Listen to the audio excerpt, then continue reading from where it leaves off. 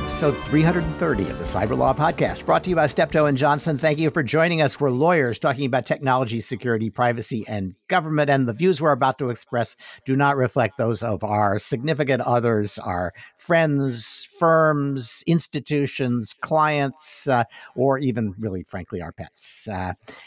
So joining me today for the News Roundup, and we're only going to have a News Roundup today, is Nick Weaver, a computer science professor at UC Berkeley. Dave Aitel, an information security specialist and the founder of the Aitel Foundation. Maury Schenk, London-based lawyer and technologist. And I am Stuart Baker, formerly with NSA and DHS, and the host and chief provocateur for today's program. Well, the story this week is the story from last week, only it just gets weirder and more obscure, and that is TikTok and WeChat. Short version, Nick, is both of the orders saying you cannot continue to serve the U.S. market and people in the U.S. market cannot do business with you have now been enjoined. You and I have a $50 bet riding on whether TikTok can stall its fate past January, I think, with litigation. And you're looking a little better than you were a week ago.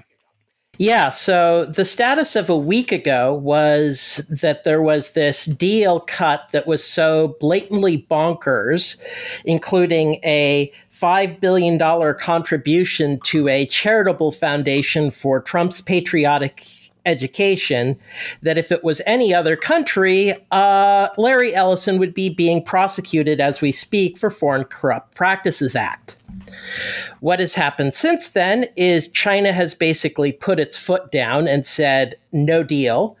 It didn't help that TikTok was apparently unaware of the $5 billion kickback it was supposed to provide.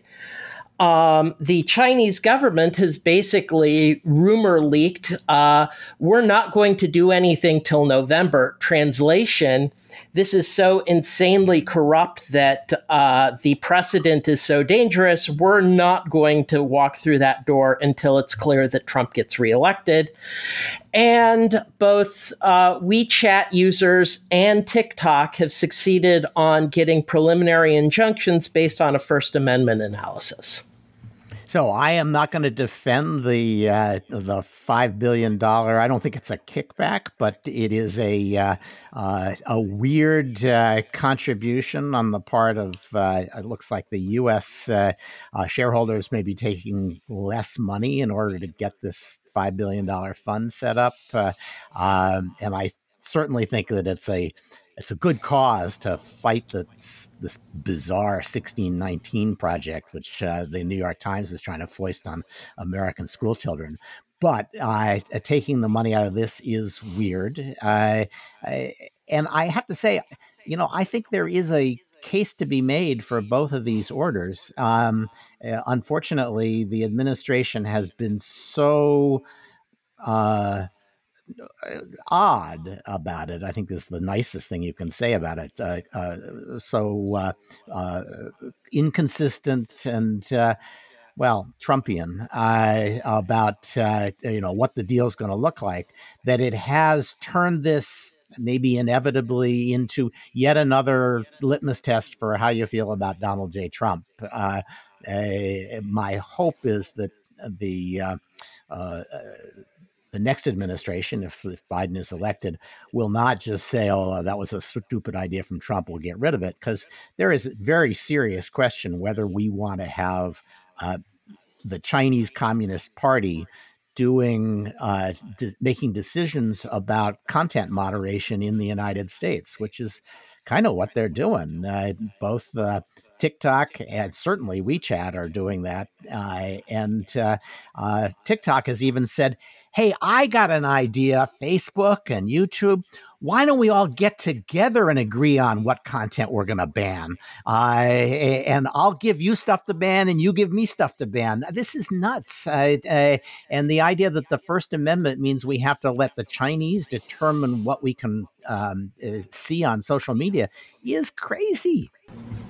Right, but at the same time, a proper administration would do a better order. So, like on WeChat, the big problem is censorship and monitoring, that What 702 in Mandarin problem.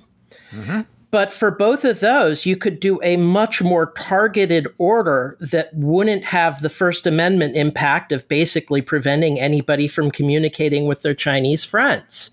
You do an order that requires that WeChat simply clearly notify the users in their language of choice that all content may be monitored and or censored by the Chinese government.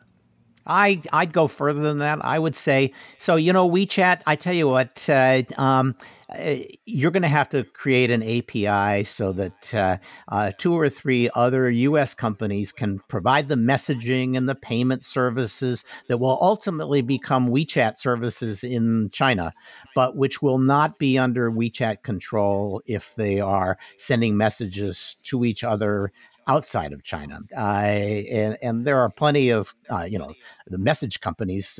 You can't walk through Silicon Valley without tripping over 3 or 4 of them. So you could certainly create that kind of thing and at least create within the United States a free speech zone as opposed to a Chinese Communist Party speech zone. I feel like we can maybe get you to argue a case here for end-to-end encryption if we work you subtly enough. After all, the security problem with WeChat is literally it has Bill Barr approved encryption. It's just the reader is the Chinese and not the FBI. So I am skeptical of that because the Facebook has been bragging about the extent to which it can catch people who are doing things it doesn't like without actually having access to the content by examining the metadata, and that's probably right. Once you know who the kinds of people are that you don't want to have communicating, you can cut them off without ever knowing exactly what they're saying. But I also agree, actually, I think the Chinese government is likely at the end of the day, no matter what the deal is that is finally proposed, the Chinese government is going to say no, just to say it said no. Also, not just to say it said no, but as long as it's a Trumpian deal, they're basically going to go F you. And truth be told, I don't understand why businessmen are not screaming in horror at the precedent that was set. Because if I'm doing business in China, I'm now worried about the Chinese government going, security concerns, take my business. And not just the Chinese, the Indians. They're already doing that, right? I mean, is that not the Chinese way? No, they steal it from your outside business. I think they do both, but I think the bigger concern for most business people is going to be setting the precedent that you have to give a kickback to the government to get your business CFIUS approved. That is a very, very scary thing. And, this was not a CFIUS approval well, actually, I guess it was. Yes, it is. It's a retroactive CFIUS approval. I don't know that CFIUS made that a condition of their. I'm sure they would not approval. That this is something that I suspect Larry Ellison dreamed up because he thought it would make his phone call with Donald Trump. But CFIUS has the president directly in the loop, right? I mean, it is in the end a presidential decision. It's one of the few things that he directly decides on in the statute. Absolutely. So the Chinese, we might as well bring this in now. The Chinese have an unreliable entities regulation. They are going to list mostly American companies that they think are unreliable entities, and basically do to them what has been proposed for WeChat and TikTok. Say you can't do business in China. And apparently, Maury, it looks as though the standard they're going to use is, have you been obeying orders of the U.S. government not to do business with companies like Huawei and ZTE and maybe SMIC? Yeah. And look, the Chinese hate to lose face. And so, with what we've been doing to ZTE and Huawei and TikTok and WeChat, it's not surprising that they're going to fight back somehow. There is some debate about when they're going to do this, whether they'll wait to the election, hope for a resolution, because China still has a bigger stake in open trade than the United States does, including because they haven't let U.S. companies in. But time is on their side. We're driving them to build their own chip industry and so forth. I think they'd like to push it down the road a little bit, but not surprising to see them proposing this kind of list. Just not to lose face, to say we can do to you what you can do to us. I think that's right. That's right. They may say you can't kill TikTok. We're going to kill TikTok, so that if there is a deal, it may die. And finally, just to come back to the $50 that Nick and I have riding on the outcome of the TikTok litigation. Nick, the moment of truth will probably not be the fight over the WeChat style order. It'll be the fight over the CFIUS order, which won't come quite so soon. And will probably, and I noticed the judge that barred enforcement of the WeChat type order, the executive order on unreliable products for our networks. The court did not ban the taking effect of the CFIUS type order, probably because it won't happen until November 12. He's got time to make a decision on it. But I continue to think that the order that comes from CFIUS, if no deal is arrived at, and I predict that no deal will be arrived at, will be a lot more enforceable. It doesn't have quite the same First Amendment appeal. But we'll see. That's where we are on TikTok and WeChat. Oh no, not quite, because it looks like Fortnite and a whole bunch of other games could end up caught up in something like a Tencent WeChat ban, because of course they all are owned in part or in whole by Tencent. Dave? Yep. Well, I mean, obviously I'm a huge video game player, but I will say this, which was essentially based on a Bloomberg report where I assume the companies leaked their CFIUS information to Bloomberg, because as far as I know, CFIUS is a black hole and doesn't really leak these sorts of things. Right. But the companies probably saw this and they thought, in this political environment, we have to tell people we are under this challenge. And it points back to the last story. It's very hard to disentangle a legitimate national security risk from a politically driven effort to appear hard on China. And I will be honest, I think this is one of those times where there are legitimate security risks at play. We have not properly explained them necessarily, but they are there. And Tencent, of course, is one of those companies that is under severe review for many reasons, but the main reason is it's highly tied into the Chinese government. It has cloud services that is allowing it to compete with United States cloud services, especially for holding United States data.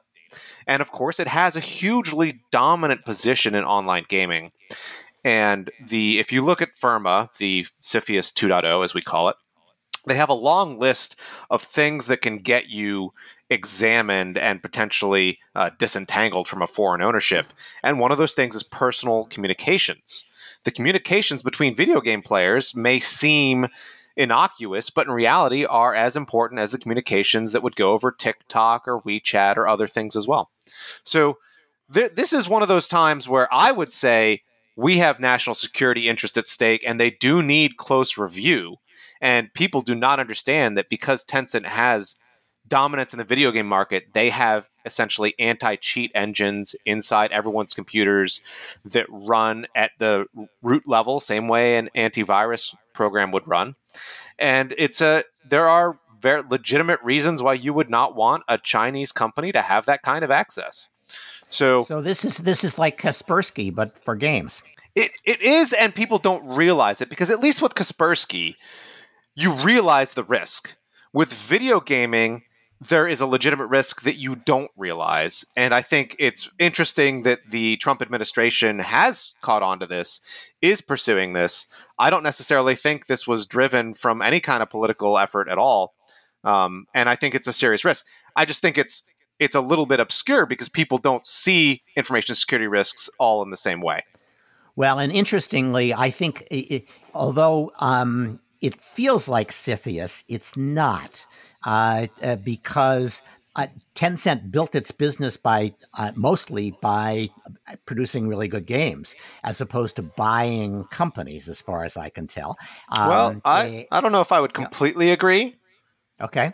I mean, they have also gone on a massive M&A, investment trend. So even when you don't see them as directly owning a video game company, you will find them having large partnerships with it, having a very large minority stake. Yeah, okay. So and this gets us back to the problem of having an insane president, that in a sane presidency, you could clearly articulate these security concerns, because these are real security concerns. But instead, we don't know if the concerns are actually what's driving the motivation. And there's a good reason to doubt it, because let's face it, this guy has trouble with remembering person, woman, man, camera, TV, and realizing that repeatedly saying that in an interview is not how you convince people you're sane. Well, we'll all get to see. Is the debate tonight?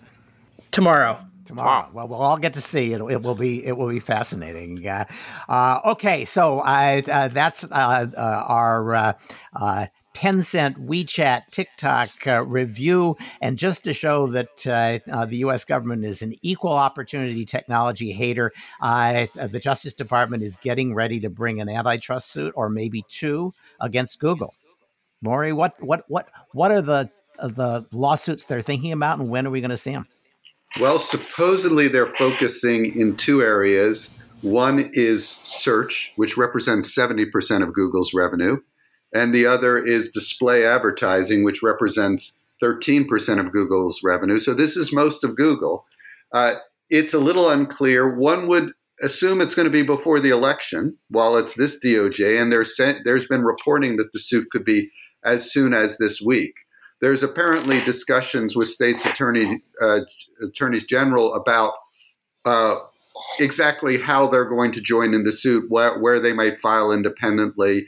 And so that's apparently delaying things. But I would say in the next few weeks, there's a high probability of a lawsuit against Google. And this is a big deal.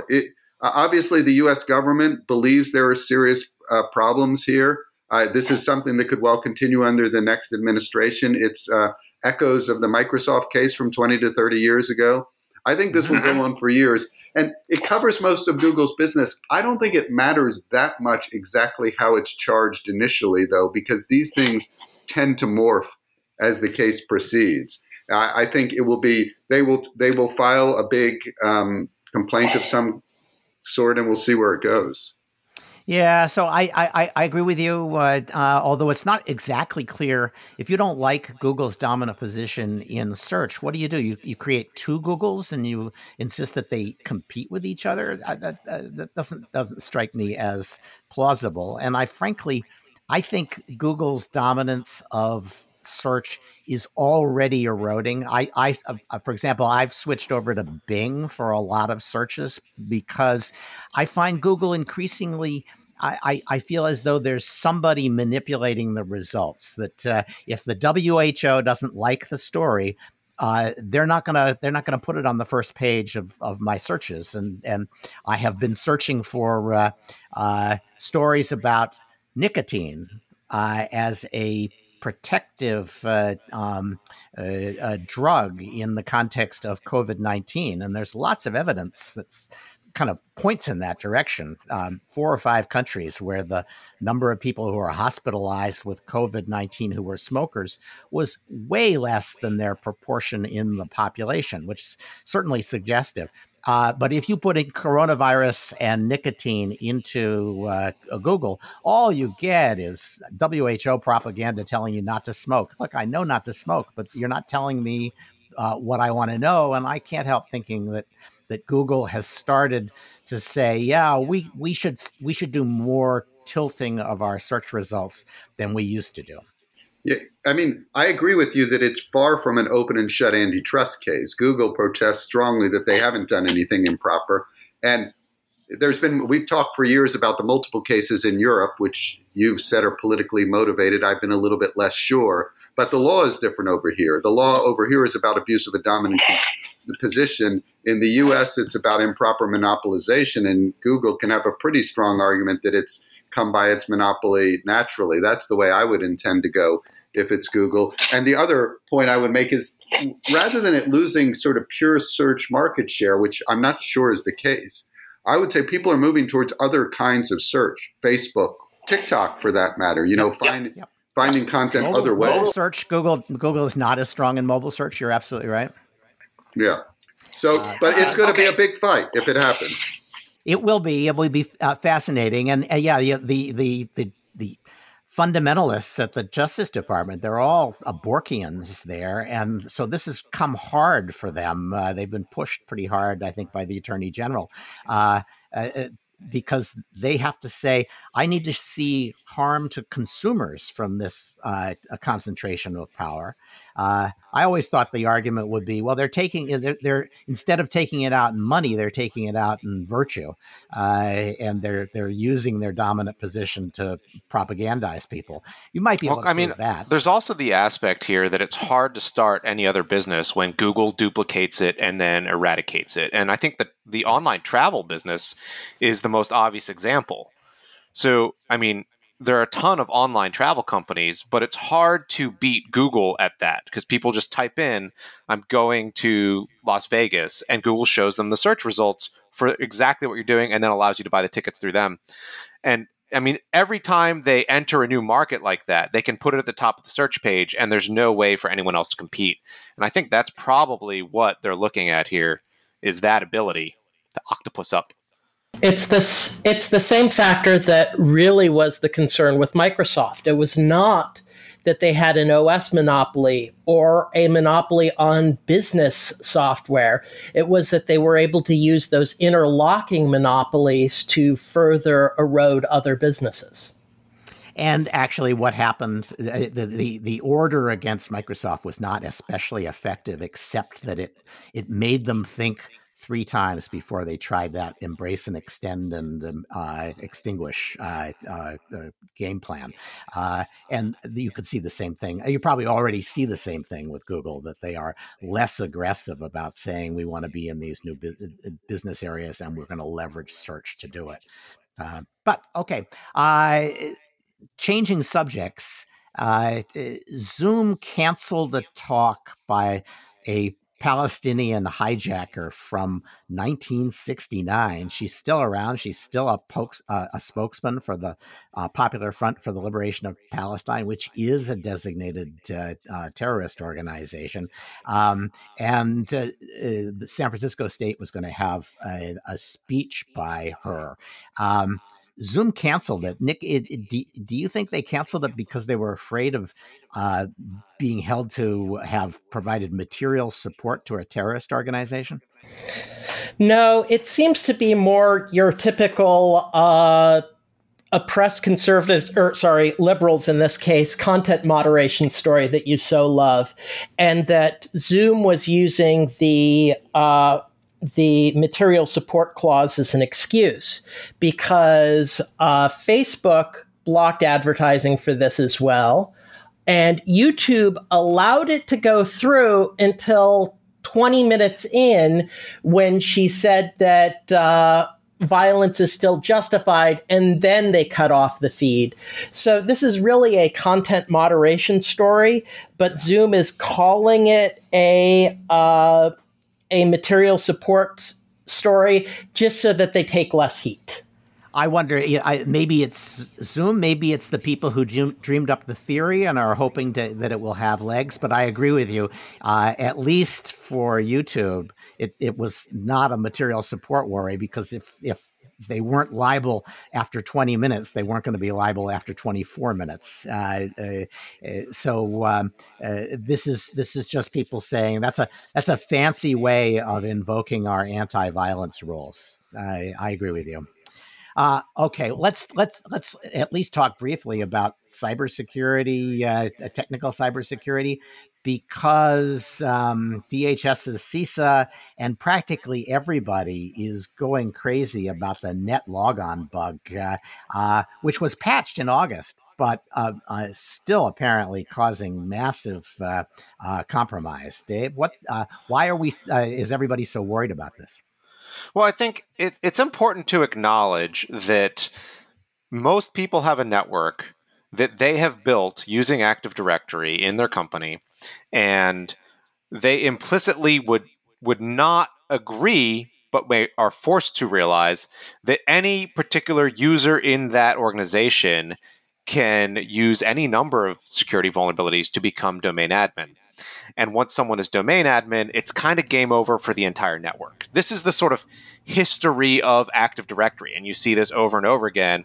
The Maersk thing was a nightmare, right? There's nightmare after nightmare. This is another vulnerability, the NetLogin vulnerability. NetLogin, as you might imagine, is intimately connected with the ability to say who you are on a network.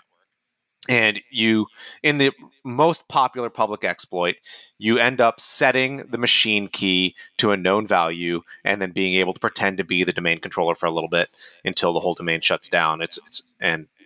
Ideally, you reset the domain controller password. That's a little bit complex. But there are versions of this vulnerability and this exploit that allow you to do things in a little bit of a more subtle way that would work on a real network of sizable without causing too much trouble. And that has made everyone panic. And the funny thing about this is they keep panicking. CISA is panicking about it. Everyone else is panicking about it. And it keeps happening to them.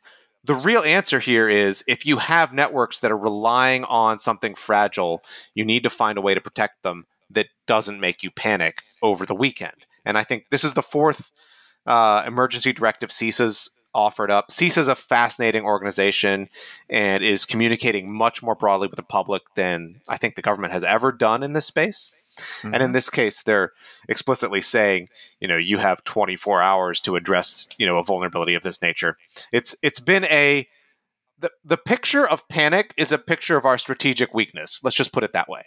Mm-hmm. So every time I see people reacting like this, you think we have not yet reached the next generation computing base that we need in government.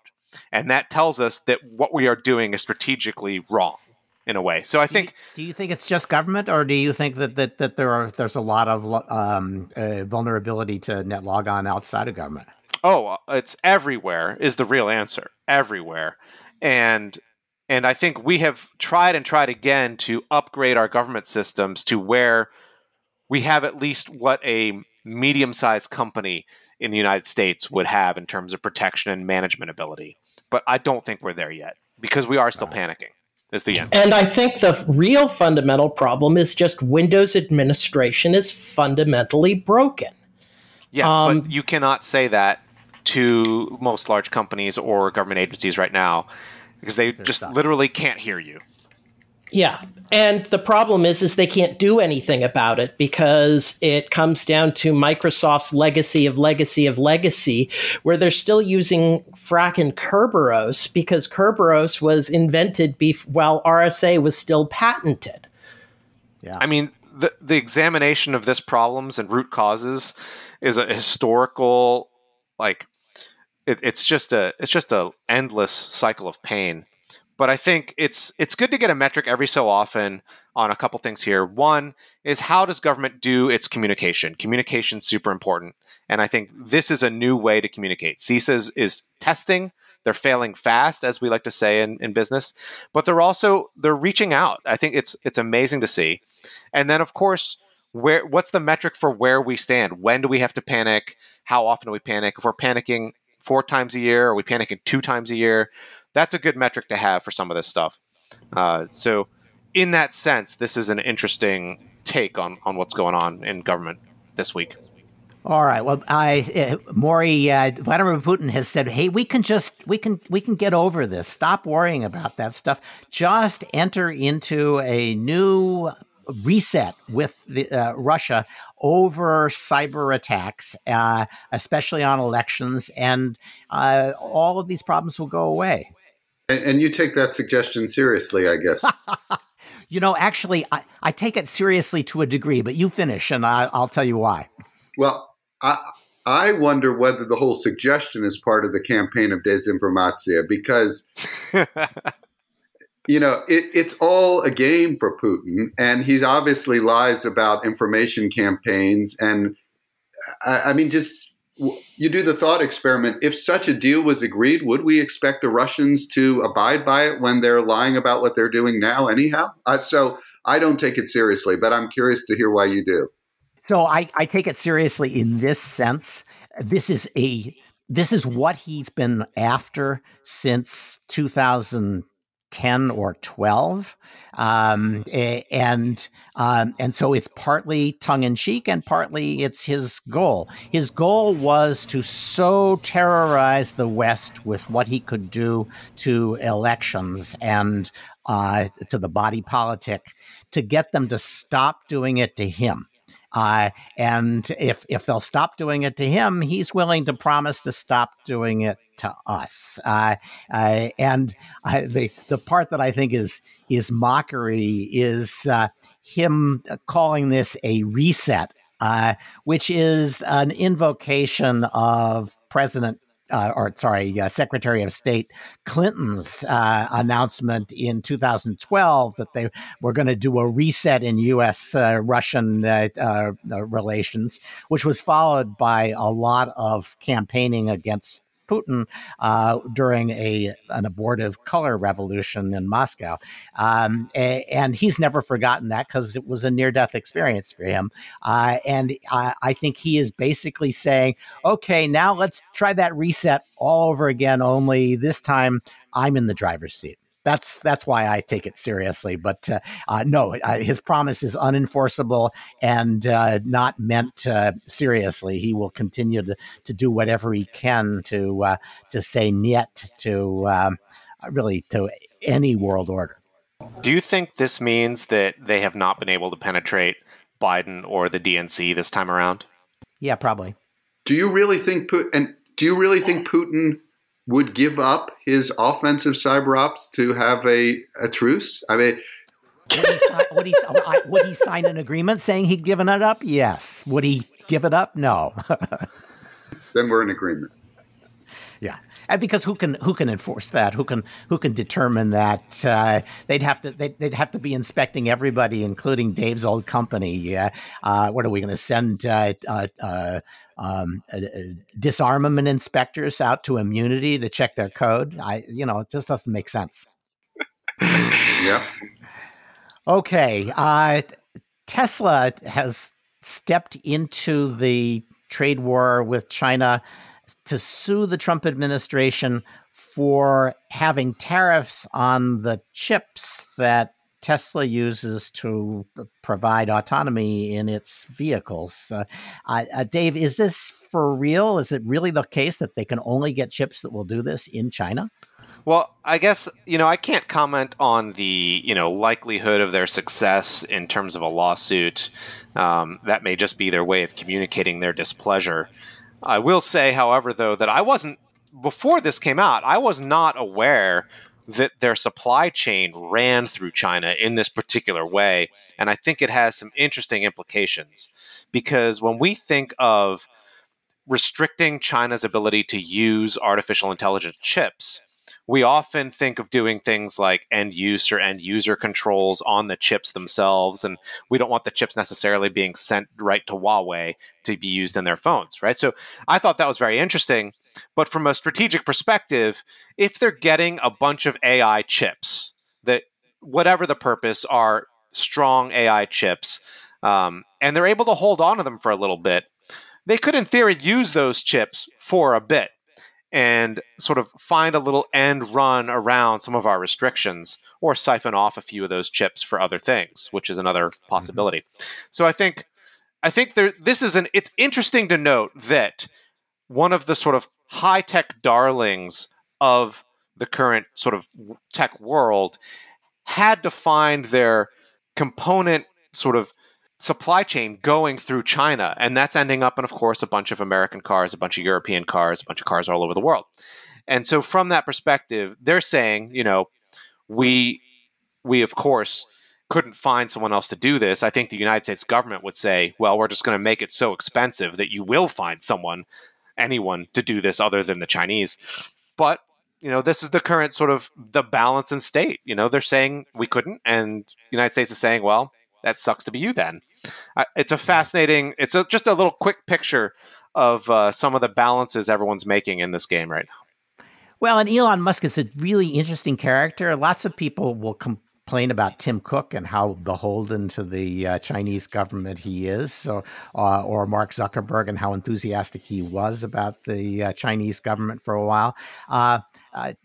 Musk and Tesla have done very well in China, and quite quietly, at the same time that he's done enormously well out of the U.S. government with SpaceX and other enthusiasms and open doors in the Trump administration. For a guy who's got a reputation as a libertarian, he really knows how to work government. I agree. I think it's been an amazing balance, especially with SpaceX. But that said, I don't know how long that continues. It may come to a point where his conflicts with government have to pick a side one way or the other. So it's fascinating to watch. I'll just put it that way. Okay, well, speaking of picking a side, NVIDIA is trying to pick up ARM, and it looks as though this is from SoftBank, and the Chinese government has again said, "Hey, we get a say." Maury, what's the backstory there? Well, NVIDIA is now the most valuable chip company in the world. It's not the most profitable, but it's 1.5 times as much the market cap as Intel. And when you've got shares like that, you buy stuff. And the Wall Street Journal has suggested this is because of the running out of Huang's law, which is the speed of GPU increases, which is like twice as fast as Moore's law. I disagree. I think it's a valuable company making a play for global dominance. The ARM is an incredibly valuable technology. The interesting bit for me is that ARM licenses their technology to lots of chip manufacturers. That becomes a little bit more of a conflict when they're owned by NVIDIA. And it takes a huge company to be able to do that and say, okay, we'll take that hit because the ARM technology is so valuable, we can make more off of it. So that's my view. It's just valuable technology and NVIDIA can afford it. What do you think the chances are the Chinese don't block this deal? Well, I mean, I think the Chinese will have something to say to it. They'll get their pound of flesh. I'm not sure. The Chinese need access to chips right now. So and I think it's going to hang a lot on what happens in the election. It's certainly going. If Biden wins the election, presumably the China-U.S. battle is going to become more sane, and I think there might be a way through on the deal where China gets ongoing access to the chips and they let the deal go through. I mean, right now, ARM is a UK company, right? I assume the Chinese would want it to stay a UK company and not be absorbed by NVIDIA, which is, I believe, a US company. And so does the UK. ARM was the crown jewel of the UK tech industry. SoftBank made commitments to keep it here, and it's viewed as a disaster in the UK, this NVIDIA acquisition, because there's no plans for such commitments. So that's right. We'd like it. Also, doesn't ARM's Chinese subsidiary actually be quasi-independent and Chinese-owned? So from China's viewpoint, I think they keep a lot of the rights in China, even if it does become part of the U.S. Well, and if they have the ability to say yes or no to the deal, they certainly have the ability to say, that independence has to be recognized more formally. Yeah, you could be right that that's what they will be playing for.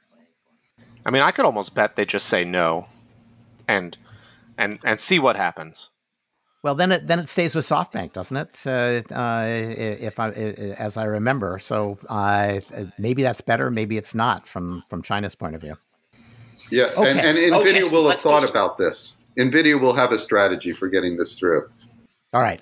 Third time I'll try it and move us to quick hits and updates on old stories. For the longest time, the mainstream media was lovingly covering every twist and turn in the Steele dossier and the Page FISA because it reflected badly on Trump.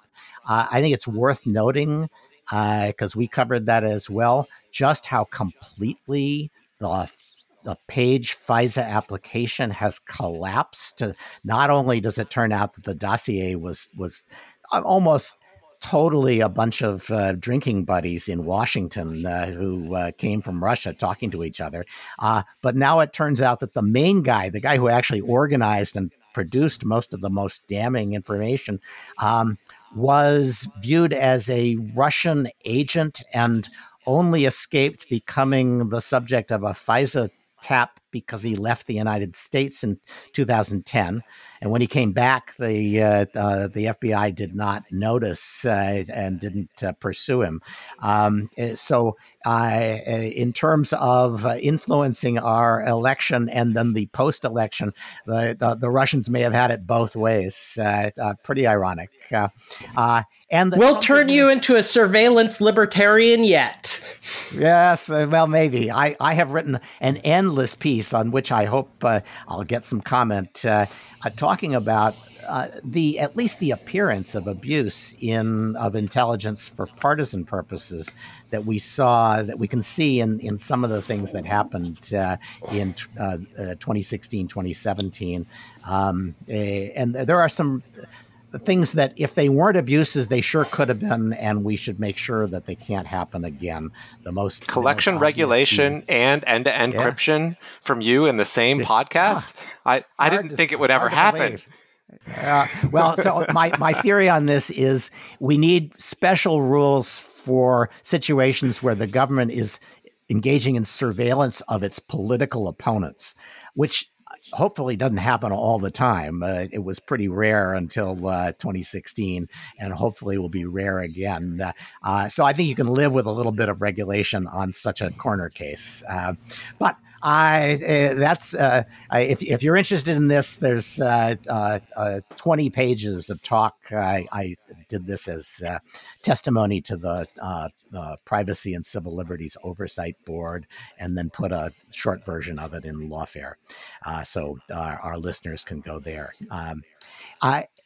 One more China story that we don't have time to do much on, but Semiconductor Manufacturing International Corporation, SMIC, is now the subject of new restrictions. Basically, they're on an entity list, it looks like, which means that U.S. companies are going to need licenses and may not be able to do business with them. This is a big, big deal because SMIC is China's most advanced maker of computer chips, and if they most advanced in this case Huawei is not necessarily that advanced, but I think here we are choking a baby. We do not want them to become advanced. That may be the plan, and it may actually work, but it'll be very disruptive for a lot of folks and a lot of people who make chip making equipment. So worth watching. We'll come back and talk about that in a week or two. I thought it was my last China story, but in fact, WeWork, to nobody's surprise except apparently WeWorks, is not going to get to own its business in China. Maury, why is this a story? Well, I don't think it's much of a story. It's a simple financial decision. I mean, I'm kind of bullish on the future of serviced offices. I think that post-COVID, it'll be a pretty good story, and WeWork will bounce back. But in China, they're still burning a lot of cash, And I think it was probably China's a hard market for them. They got like 200 million in cash out of it, and they traded it for a share in their local player. And I think it's just a way to dial down risk for them and focus elsewhere. And to raise some money, I suppose that's right. So there was a FISA court decision, heavily redacted, so that you can see the legal reasoning but not the facts. And it turns out, reading, we could have told the Congress this, but no, they wanted to see the reasoning. In fact, legal reasoning without the facts doesn't tell you much. This is a good example of it, to my mind. Well, I mean, the idea is, what is a facility in a FISA court order a facility has to be specified. David Chris, who appears often on this podcast, who probably can't talk about the case, was an amicus to the court. The court disagreed with his view that apparently his view with Ben Johnson, who was the other amicus, that facilities should be construed to have to relate to the target or a group of targets. So it looks like, and actually, just to step in, the reason facility and the definition of facility is important is that's what you intercept. You go to the facility and you take the communications from the facility. It's easy when it's a phone line. You just attach the alligator clips. At least you did in 1962. And the question is, well, what can you tap? Can you tap a switch? Can you tap a data center? What is the facility that you're going to extract these communications from? Well, and it sounds like it was some major internet resource, and that they were going to somehow tap it by surveying on the names of either IP addresses or something going through it. And the court has said the rights to tap that is pretty much unlimited. Pretty much any facility can be tapped.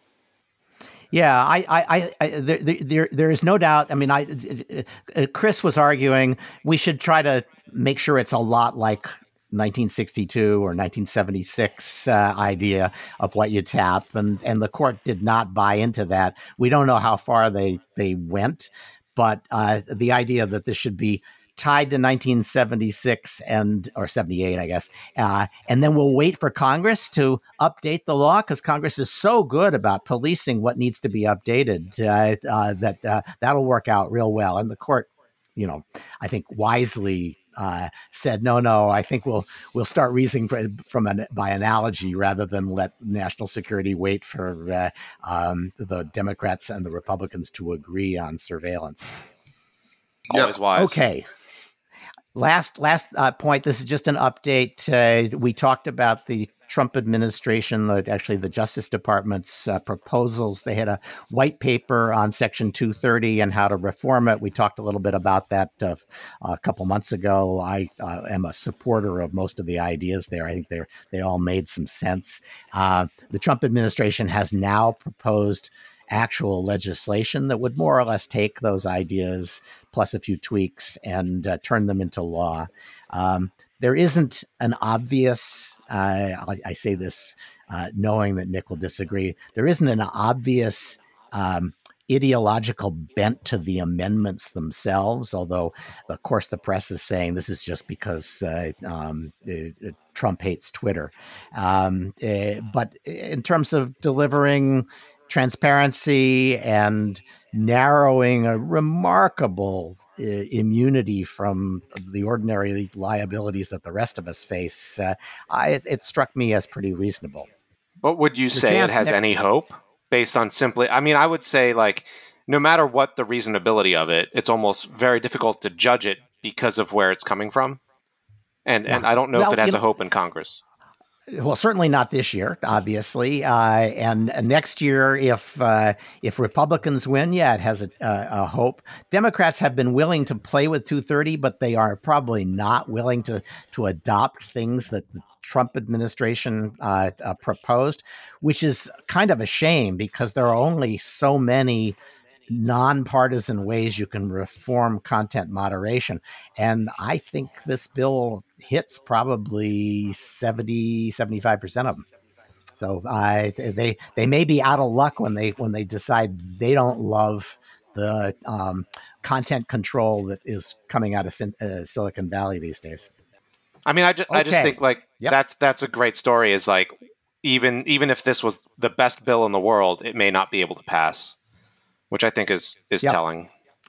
It is sad, but it's the world we live in. All right. Dave Aitel, Nick Weaver, Maury Shank, thanks for joining me. I want to thank Ken Wiseman of Wiseman Sound Design for our new music. This has been episode 330 of the Cyberlaw Podcast, brought to you by Steptoe & Johnson. Don't forget, I'm going to nag you about this. Send us comments and feedback, including commentary on the music, to cyberlawpodcast@steptoe.com. If you suggest a guest and we bring them on, we'll send you our highly coveted mug, still being shipped despite the coronavirus. Follow me on Twitter, and when I have time, I will tweet requests for people to vote on which stories we ought to cover. And please rate the show. Leave us a review on iTunes or Google Play or Spotify or wherever you get your podcasts, because you guys are falling down on the job. There hasn't been a new review in about a month and a half. So please do that. I know you hear this every week and you still don't do it. And frankly, I realize that I've been hearing it from podcasts I love for years and haven't gone and done it either. So I understand, but I promise I will if you will.